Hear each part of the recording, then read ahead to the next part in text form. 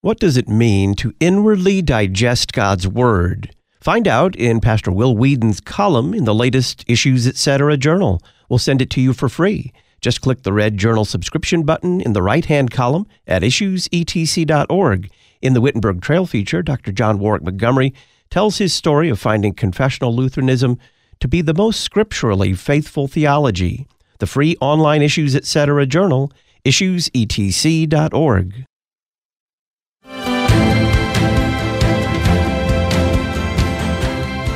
If you don't understand the changes that have happened in the world, then you're not going to be able to make sense of what you see around you. And again, you might actually disadvantage yourself by taking actions that 20, 30 years ago would have been no big deal, but today might destroy your life.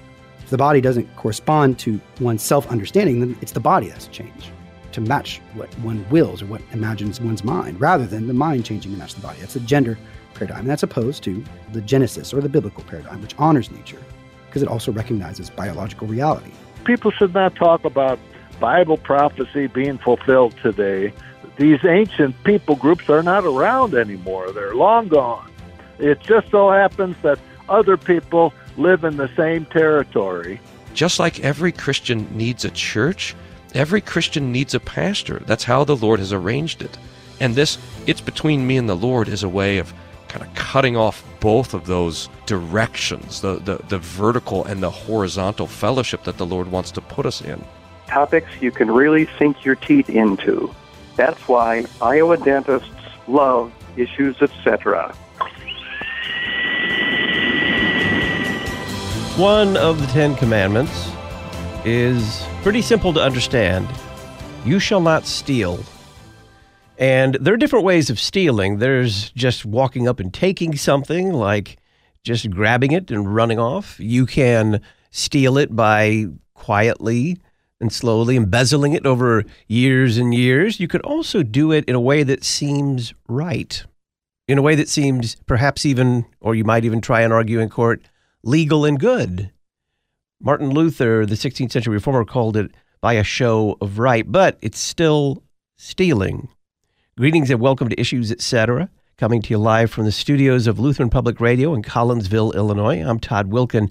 Thanks for tuning us in. We're going to discuss a lawsuit between Concordia University, Texas, and the Lutheran Church Missouri Synod. Tom Halvorson will be our guest. We'll spend some time in our series on Isaiah chapters 13 through 27 with Dr. Paul Robbie, author of the Issues Etc. Book of the Month. For February, the Concordia commentary on Isaiah 13 through 27. And then it's a conversation on baptism of the Holy Spirit in the book of Acts with Pastor Mark Serberg. Tom Halvorson is a regular guest. He's an attorney in Montana. He's author of a recent column titled Concordia University, Texas, Appeals to Caesar to Seize Property and Power. Tom, welcome back. Thank you, Pastor Wilkin. Give us a brief summary of why there's a lawsuit between Concordia University, Texas, and the Lutheran Church Missouri Synod. In November of 2022, a majority, but not all, of the Board of Regents of Concordia University, Texas, voted to amend the Articles of Incorporation and the bylaws of the university. The amendments throw off the ownership and control of this synodical school by the Synod.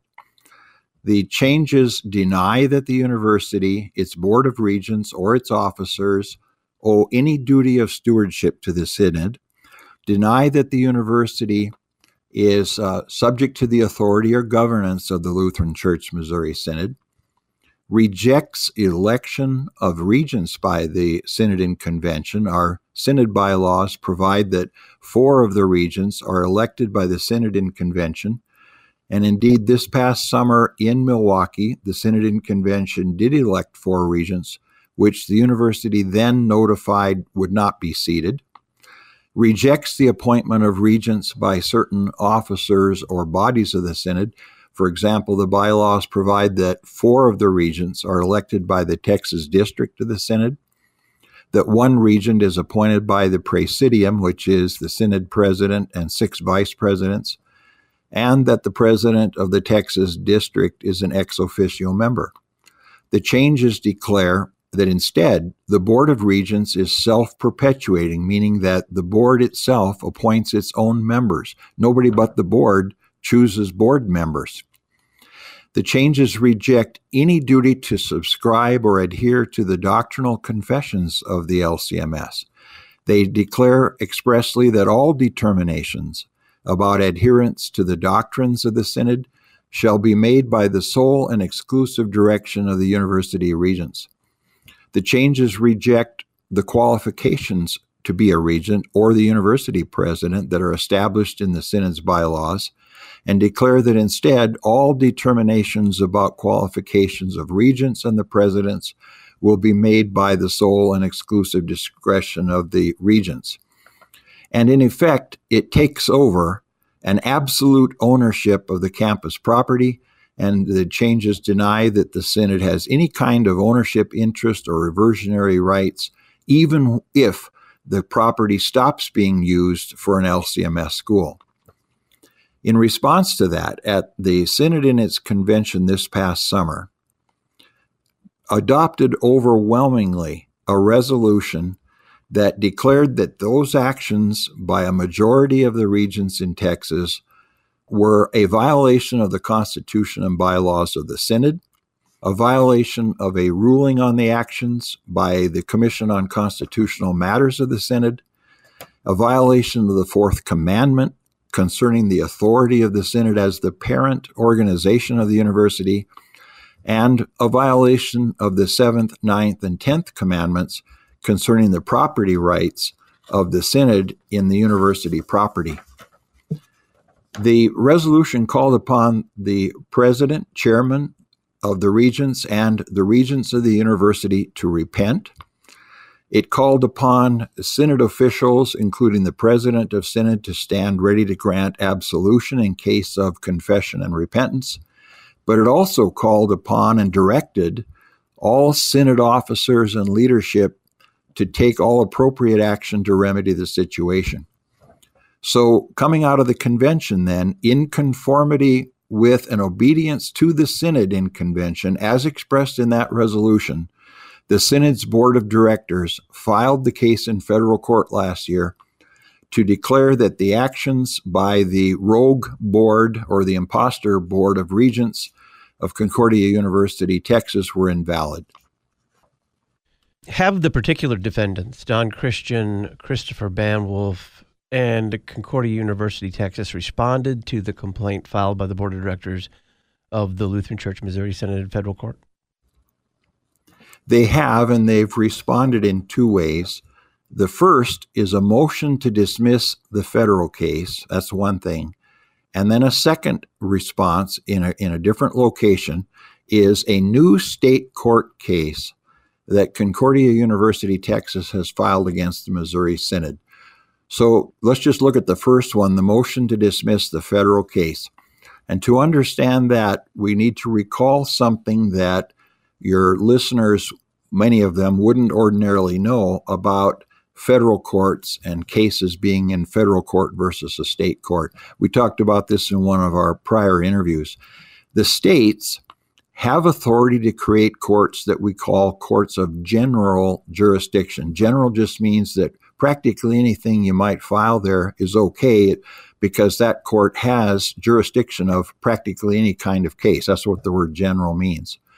So there's an assumption that a state court has jurisdiction until something or somebody raises a question and calls it into doubt. The federal courts are just the opposite way around. They are not like that at all. They are called courts of limited jurisdiction. There is no assumption that a federal district court has jurisdiction of whatever case somebody files in it. Instead, there is a limited list, and the list was created by an act of Congress, a limited list of the subject matters on which the federal courts have jurisdiction and can hear a case. And as a result, one of the first tasks of anybody filing a case in federal court is to plead and prove that it fits one of these limited things on this list of only a few matters that the federal courts can hear.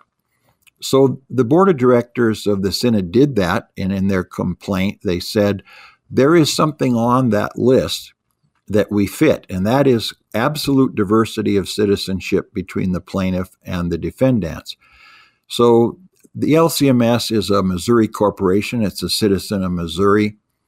But Don Christian, Banwolf, and the Concordia University Texas Corporation are all citizens of Texas, and there the twain shall meet. So that's an absolute diversity of citizenship. Congress allowed the federal courts to hear cases that otherwise would be state matters if there was an absolute diversity of citizenship like this, because they had the idea that a state court might be biased in favor of its own citizens against plaintiffs who are all from some other state. So that's what the board of directors based their choice of the federal court on. What the motion does is says, but no, there is no diversity of citizenship, or not an absolute diversity. And how do they come to that conclusion? Their motion depends on two different senses of the word synod that we use in the Missouri Synod. In one sense, the synod is an unincorporated association that has two kinds of members, congregations and the rostered clergy members. Its ultimate authority is the synod in convention. In another different sense, the synod is a Missouri corporation, and consequently we sometimes refer to corporate synod. That corporation is governed by its board of directors, and among other things, that board is the custodian of all the property of the synod, such as the property of Concordia University, Texas. The first of those two senses of the synod, as an unincorporated association, is an ecclesiastical meaning of the word, but the second is a civil or temporal meaning.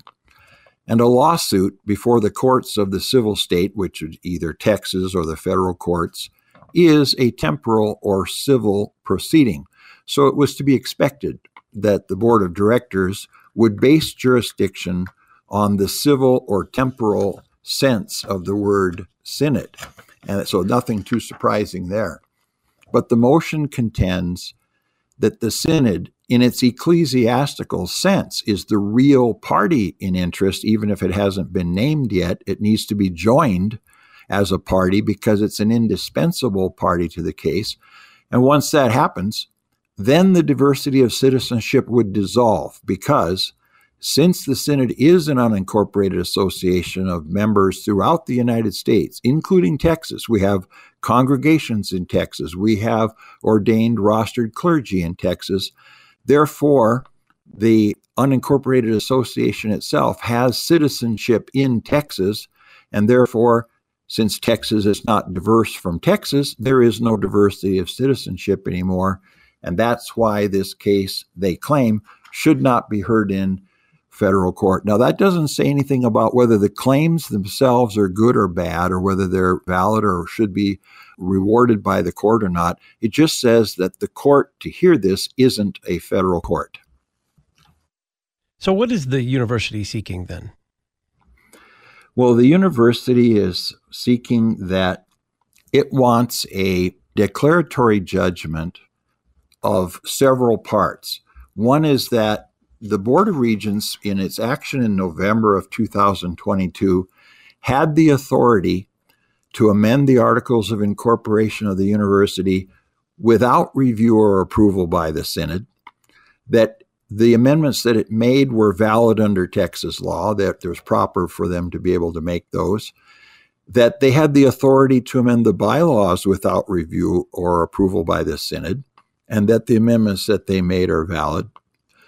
They want a declaration from the court that the Synod does not have authority to elect any regents to the Board of Regents or appoint any regents to the Board of Regents, to declare that neither corporate synod nor ecclesiastical synod has any property interest or any reversionary interest in the campus property of the university, and that neither corporate synod nor ecclesiastical synod is entitled to any damages from the actions that Christian, Banwolf, and the university regents took in throwing off the ownership and control of the university by the synod.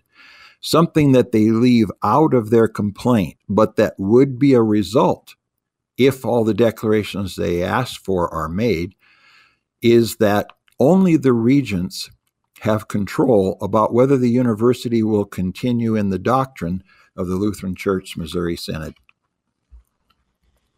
How do the claims square up with the Constitution and bylaws of the Lutheran Church Missouri Synod?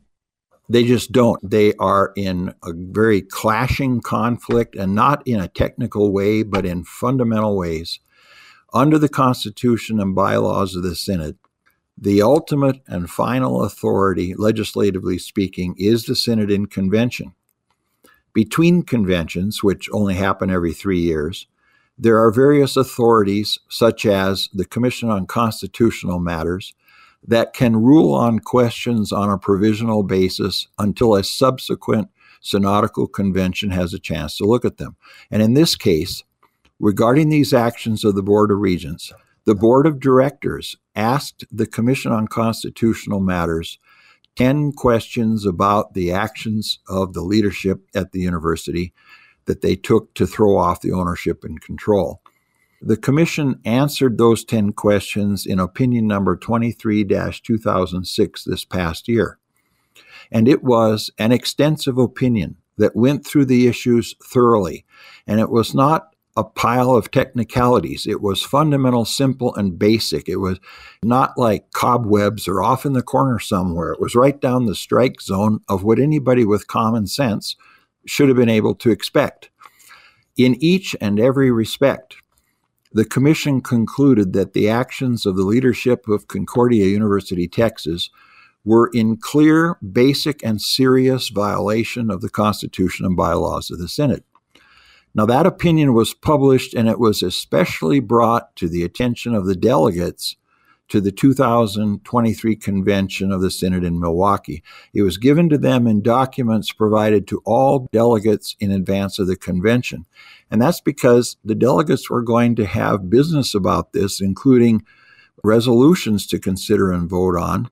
And so this was part of the information for delegates to know what they were doing in actions that they were going to have to take at the convention. And there was an overture put to the convention that raised the issue for the delegates to decide, and with them being the final legislative authority in the Synod, whether they were going to approve of the Commission's opinion that said that up and down one side and the other in all 10 questions, the leadership of the university was in violation of the Constitution and bylaws. That overture was adopted overwhelmingly and became Resolution 7-03. Your listeners can easily find this resolution if they go to lcms.org and search for a document called Today's Business, First Edition, 68th Regular Convention. When they find that document and download the PDF, then if they turn to pages 139 to 141, they'll see the resolution titled "To Call Concordia University, Texas Leadership to Repentance." The resolution approves the Commission opinion and, in a series of specific paragraphs, calls out the Concordia University, Texas leadership for violation of the synodical constitution and bylaws. But not only that, and what is more spiritually significant, is that the resolution, passed overwhelmingly, also states that the actions of the leadership violated the 4th, 7th, 9th, and 10th commandments. It calls the synodical leadership, including the president and the board of directors, to take all necessary actions to correct this situation and to stand ready to grant absolution to any of the leadership of Texas that might confess and repent. Tom Halvorson is our guest. We're getting an update on a lawsuit between Concordia University, Texas and the Lutheran Church Missouri Synod. When we come back, how likely, in his opinion, is it that the leadership of Concordia University, Texas will repent?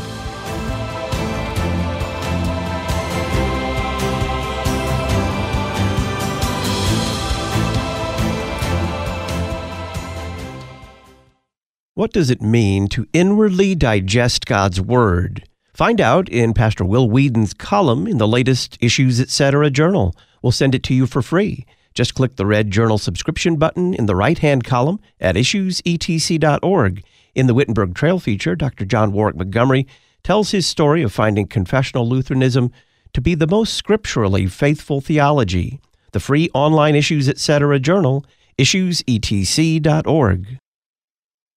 Many educational institutions are governed by the whims of culture and are increasingly hostile to the Word of God. In contrast, Faith Lutheran School in Plano, Texas, provides classical Lutheran education rooted in God's Word for students preschool through grade 12. Simply put, we equip students to stand firm in the faith through solid education focused on wisdom and virtue.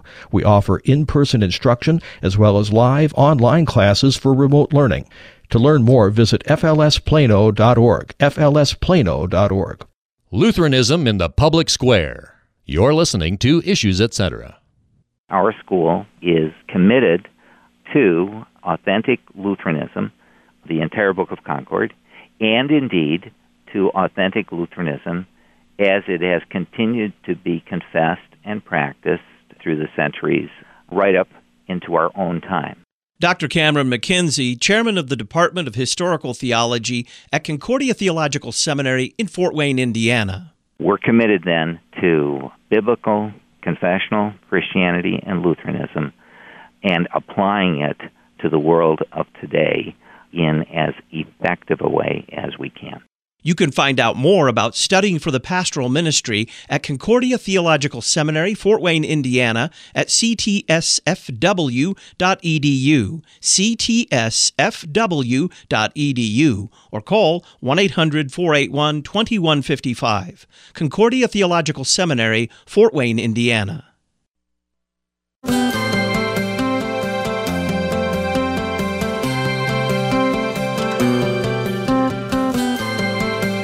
Welcome back to Issues, Etc. I'm Todd Wilkin. We're talking about a lawsuit between Concordia University, Texas, and the Lutheran Church of Missouri Synod. Tom Halvorson, an attorney in Montana, is our guest. So, Tom, before the break, you talked about that resolution passed overwhelmingly by the Lutheran Church of Missouri Synod's convention and its final call to repentance and holding out the promise of absolution. In your opinion, how likely is that repentance? Well, I guess this draws me a little bit into a subjective assessment, which I've been trying not to do more than what you just kind of can't avoid. But we have additional information that does reflect on that. To begin with, once the convention this past summer elected the 4 regents, then it was like in a day or two that the Concordia regents informed those 4 newly elected regents that they would not be seated. There was no time taken. They just instantly rejected even seating them. Once the lawsuit was filed, then that set up a clock under the federal rules of civil procedure when the university and the other defendants' reply to the board of directors lawsuit was due. That was delayed by mutual agreement of the parties for a while so that they could engage in mediation. They engaged in mediation. I haven't seen anything where the board of directors speaks about what happened in the mediation, but President Christian issued a statement stating that he and his side had tried to mediate, but it didn't work out, and so now they were going to answer the lawsuit. It didn't seem to me like, between the consideration of what the convention said, if I had read a resolution like that directed to me, it would have stopped me in my tracks and made me stop and think. And I wouldn't have, just within a day or two, rejected what the resolution said and tell the newly elected regents, we're not going to seat you. So it's like they don't have ears for the convention. They don't have ears for the delegates or for the resolution. And then this business about mediation, to me, looked like going through motions. I didn't look like it really had a lot of chance of resolving the case. I applaud the board of directors for giving it a chance. I think that was a Christian, a fine way for them to act. I didn't think it stood a lot of chance, but whatever chance it had, the board gave.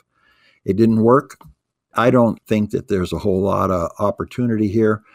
The state court case confirms, by asking for quiet title to the property of the campus, that indeed they want to just take over the property of the synod, take over the school, take over its doctrine, use so much of Lutheran Church Missouri Synod doctrine as they like and chuck the rest. It doesn't look like there's much of a prospect for any settlement to me. The Reverend Michael Newman, who serves as the district president for the Texas district that you've mentioned here before, the district wherein the university is located, also sits as a regent on that board of regents. Do we know what his disposition is in this matter? We don't know what he has said in the board, and I think his position is as an ex officio member. In other words, he meets, he can be there, he can know everything that's happening, he can speak, but I don't think he can vote. However, he did make public statements that were published in a newsletter to people of the Texas district from him in 2023. And his portrayal of the actions of the majority of the regents was favorable. He was justifying their outlook. He was joining in the criticism of the way the Synod allegedly had acted in matters that ran up to these actions by the regents of the university. It looks from that statement like he's, if not completely, almost completely in accord with the actions. But that question, I think, should be put directly to him if somebody can get a hold of him and ask him. So how can the leaders of Concordia University, Texas, claim that the Synod has no right to elect regents of the university, no right to review and approve changes in the Articles of Incorporation for the university, and no right to review and approve changes in the bylaws of that corporation, in addition to no right to approve who's the president of that university? How can they claim that? Well, Pastor Wilkin, in a single word, rebellion. There is no legitimate basis for any of those claims you just went through. And the sole characterization that I can come to as to why this is happening is rebellion. And here's what I base that on. In Lutheran theology, the fourth commandment is the fount of all types of temporal or civil authority. We see the authority of father and mother as the archetype of all temporal authority. And that applies to a situation like the Synod and its synodical schools. The Synod is the parent organization of the university. And this has even been recognized, not necessarily as a fourth commandment idea, but as a matter of corporation law in cases in Texas involving our cousins in the Christian faith, the Methodists, with some of their universities and problems that they've had with litigation in Texas. They talk about the parental organization. So if there's an organization that is parental and then you just throw off their parental authority, the word for that is rebellion. It's just like if a child would throw off the authority of their mother and father. So that's plain and simple rebellion. And this all originates from a heterodox defection from Lutheran Orthodox theology at the university. The university, in several respects that have been reported in various official reports of visitation teams and other authoritative bodies of the Synod, that were also published to the delegates of the convention last year and made part of like today's business or the workbook of the convention, because of the business that the delegates had to consider at the convention. So here, these reports were given for the delegates to be informed.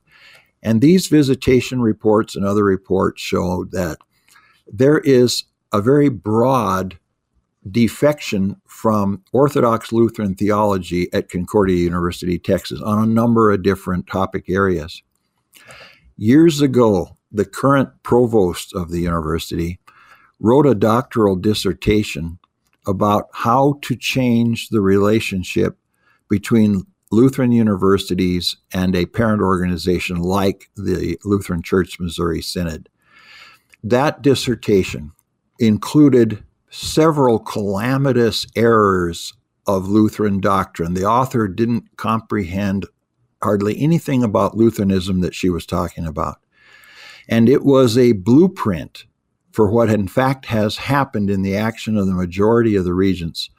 The entire dissertation is a failure to understand the first chief part of Christian doctrine in Luther's Small Catechism, which is the 10 Commandments, and particularly the 4th, 7th, 9th, and 10th Commandments, in that the whole program of her dissertation and of everything that the majority has done is to elevate the child over the parent and the university over the church. The university just throws the church off, even though it is a church school. Tom Halvorson is our guest. We're getting an update on a lawsuit between Concordia University, Texas, and the Lutheran Church Missouri Synod. On the other side, how can the leaders at Concordia University, Texas claim that Synod has no property interests or no reversionary interests in the property?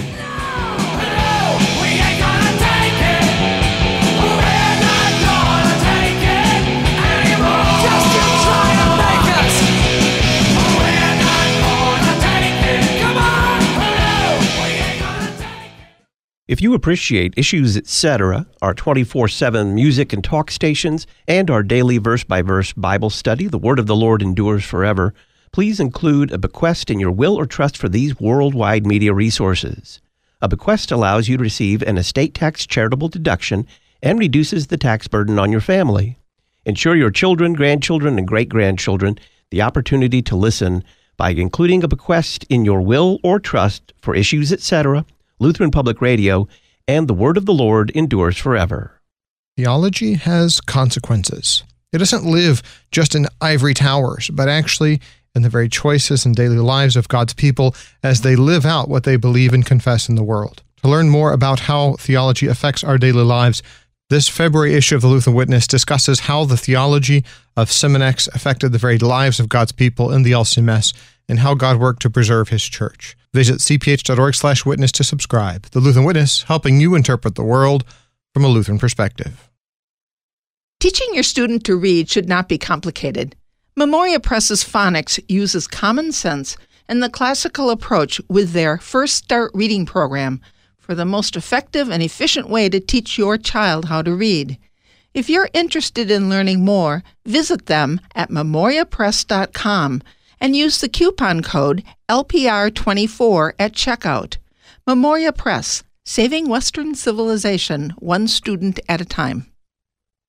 Luther Academy provides additional theological education for our mission partners around the world, specifically pastors who are asking for additional education but do not have the necessary resources in their own church bodies. By donating to Luther Academy today, you will be supplying food, housing, books, professors, and travel for Lutheran pastors who attend our conferences. To learn more about Luther Academy and how you can donate today, visit lutheracademy.com. lutheracademy.com. Educating a new generation of Lutherans. You're listening to Issues Etc. If you continue in my word, you are truly my disciples, and you will know the truth, and the truth will make you free. Dr. Russell Dawn, president of Concordia University, Chicago. Indeed, the quest for truth is at the core of a university's purpose. The liberal arts, illuminated by the revealed truths of Scripture, are powerful for equipping students for a life of self-governance. A disciple is one who follows the Master. So what does it mean to follow Jesus? He said that it means to take up one's cross. The cross is thus the symbol of dying for others, of dying to self for the sake of serving others. And a life of service is a life well lived. Truth, freedom, vocation. Concordia University, Chicago. cuchicago.edu.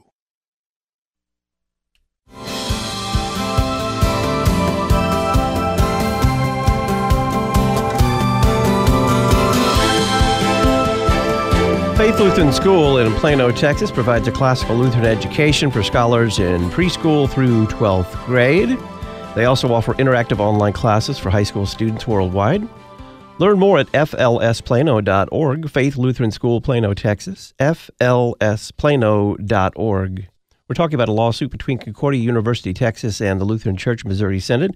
Tom Halvorson is our guest. He's an attorney in Montana and author of a recent column titled Concordia University, Texas Appeals to Caesar to Seize Property and Power. Tom, how can the leaders of Concordia University, Texas claim that Synod has no property interests, including no reversionary interests in that campus property? This is going to be a topic, I think, of some fairly deep research and digging through files in various entities and bodies and authorities within the Synod or at the university, because somehow a reversionary clause that existed on the old campus of Concordia University, Texas, before they acquired and moved to their new campus, that gave a reversion to the Synod for a variety of reasons, including if ever the school would stop being used as a school of the Synod. That clause that was there before is gone now in the deed to the new campus. So there was this reversionary interest expressed in a clause in the deed to the prior campus.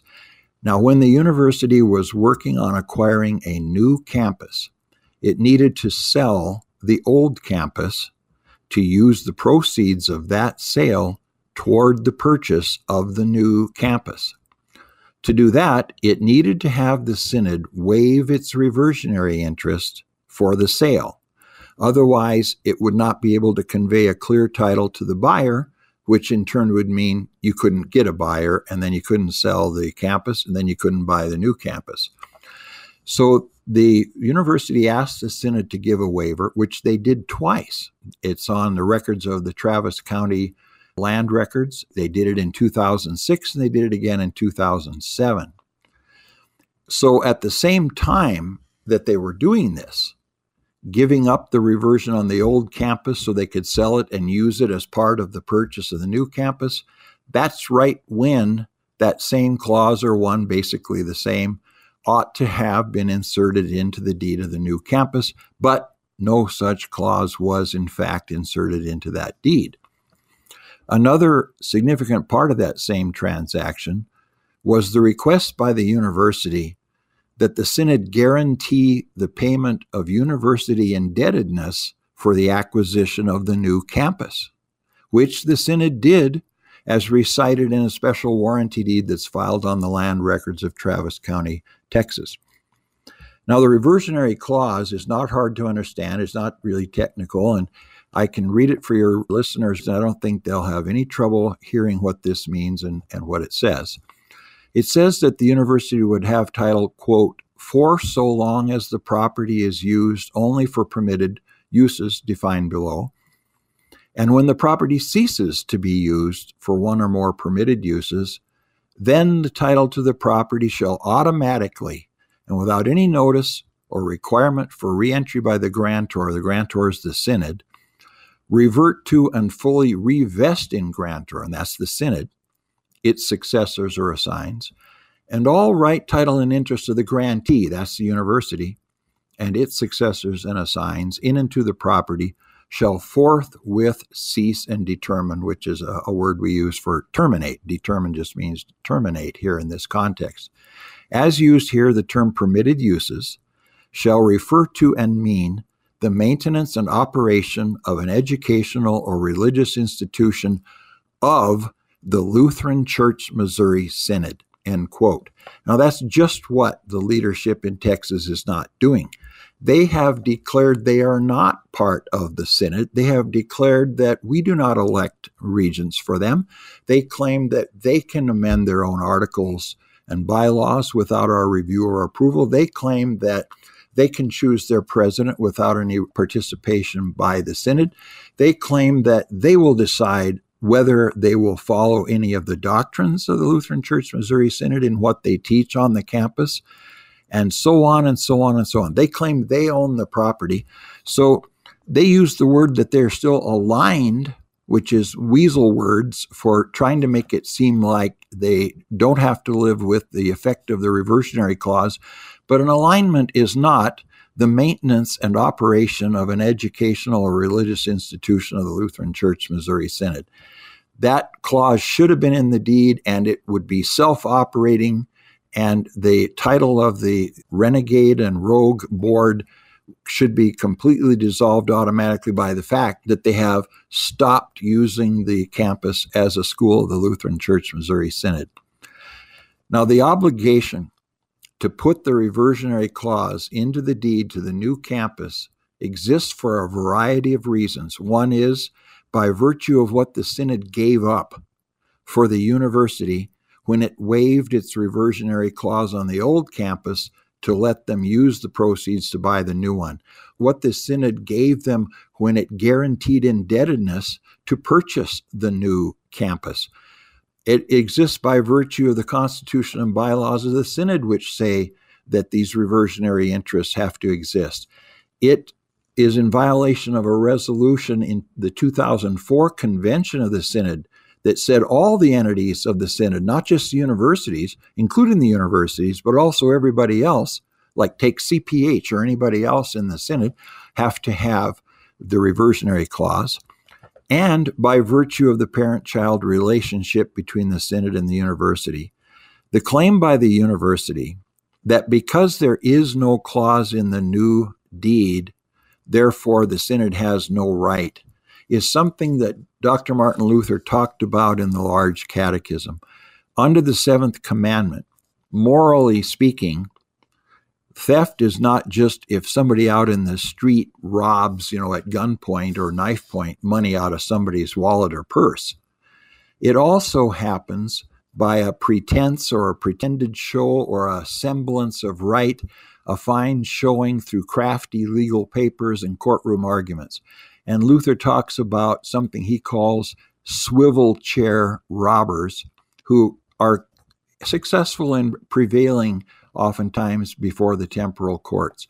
He said in the seventh commandment of the Large Catechism that, quote, they dress and adorn everything so that the law must favor their side. They keep the property with such title that no one can complain or lay claim to it, and the property is awarded and confirmed with deed and seal and declared to have been acquired by a princely title and honestly.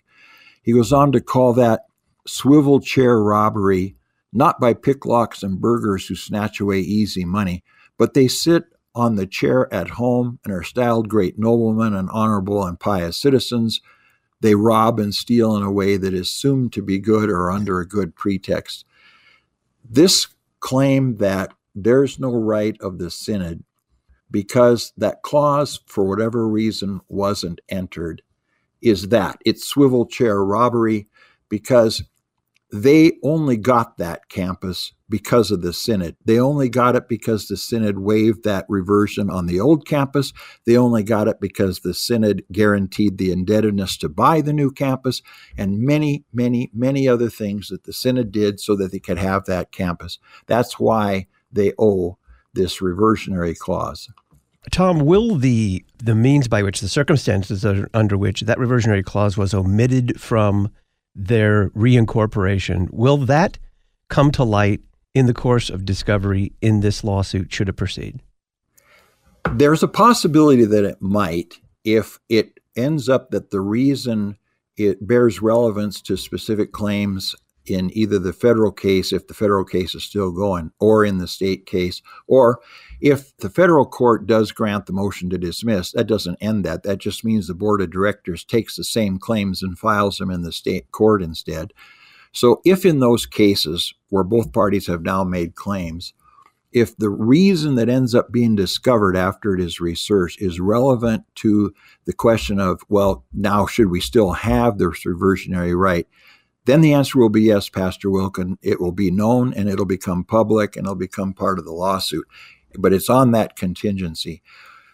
I, of course, don't have access to some of these files. It's very curious. I understand why I asked the question. And I bet you're very far from alone in answering this question. I would like to know how something like that happened.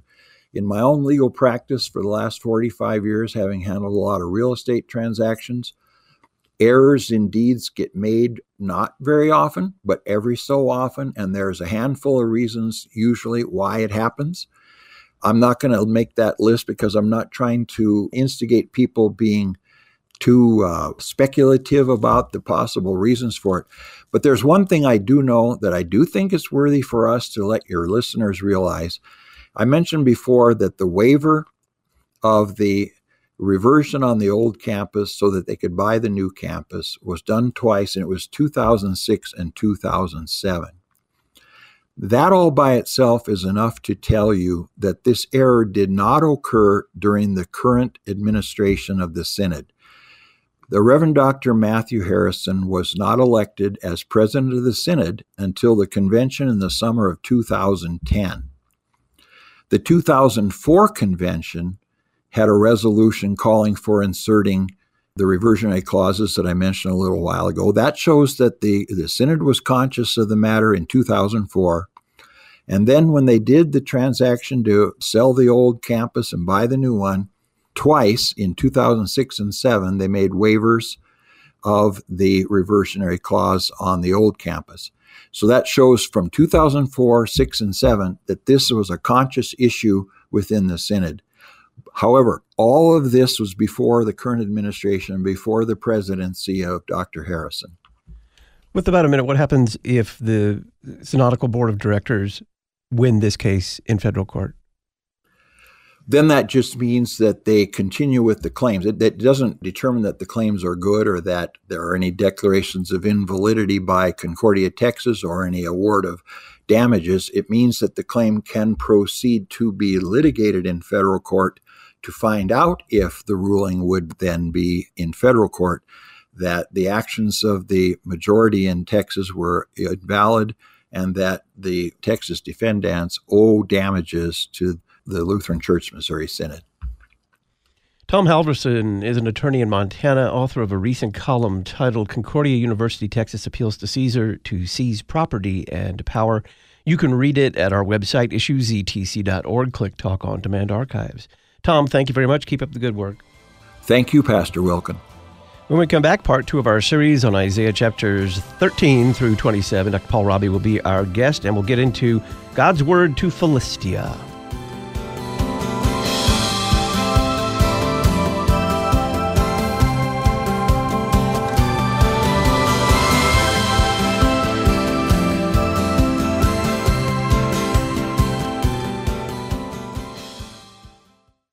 Lutheran Talk. The cause of our salvation doesn't lie within us, but instead it lies outside of us, namely in the mercy of our God who sends his Son to live and die and rise again for us. Lutheran music.